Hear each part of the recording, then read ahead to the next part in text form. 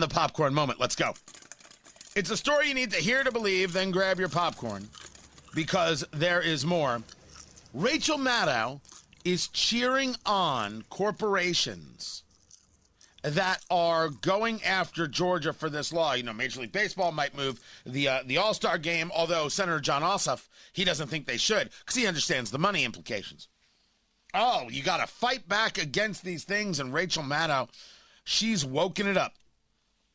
And if these corporations have legitimately got religion on the issue of protecting voting rights now, if this is not just lip service and trying to stem off a boycott, but they have discovered that actually they are on the side of democracy and being headquartered and operating in a democracy is better than the opposite.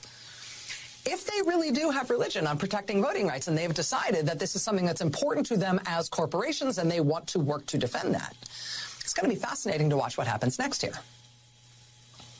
Because, as I said, it was a little late when it came to what we heard from Delta and Coca-Cola. You see, they should have said, we're going to move our entire corporation if you do this. Do what? Her entire conversation is predicated on a misrepresentation of the law in Georgia. She's willfully lying to her audience. At least discuss what is in it logically and fairly, and then you can agree or disagree. Of course, there are laws I disagree with. But she's just making it up as she goes along. She's ginning up the hate. Georgia Republicans already passed that bill. It's already a law.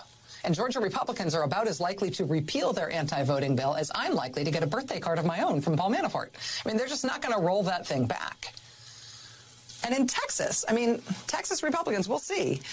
But they're well on their way to passing their draconian anti-voting rights bill as well, because they can. Which is going to put these big, powerful, influential corporations like Coca-Cola, American Airlines, Delta Airlines, Dell Computers, going to put them in the position of having to decide what they're going to do next. Correct. Are they on the side of democracy or not? That's your question, Rachel Maddow. Well, now, how do we apply this? Senator Marco Rubio talking about Delta Airlines. Is this what you mean, Rachel Maddow? So Delta Airlines are business partners with the Chinese Communist Party, the same Chinese Communist Party that is committing genocide against Uyghur Muslims inside of China.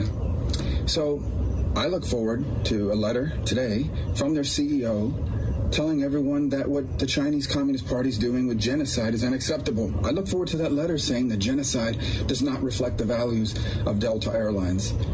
Of course, they're not going to send that letter, nor is Coca-Cola, nor is any of these other corporations that are out there proving to the world how woke they are, because they are woke corporate hypocrites. That's what they are.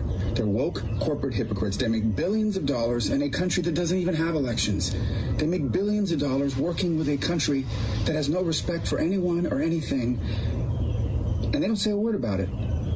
But in America, they're prepared to boycott a state and condemn them publicly to show and prove how woke they are. They're hypocrites, complete and total hypocrites.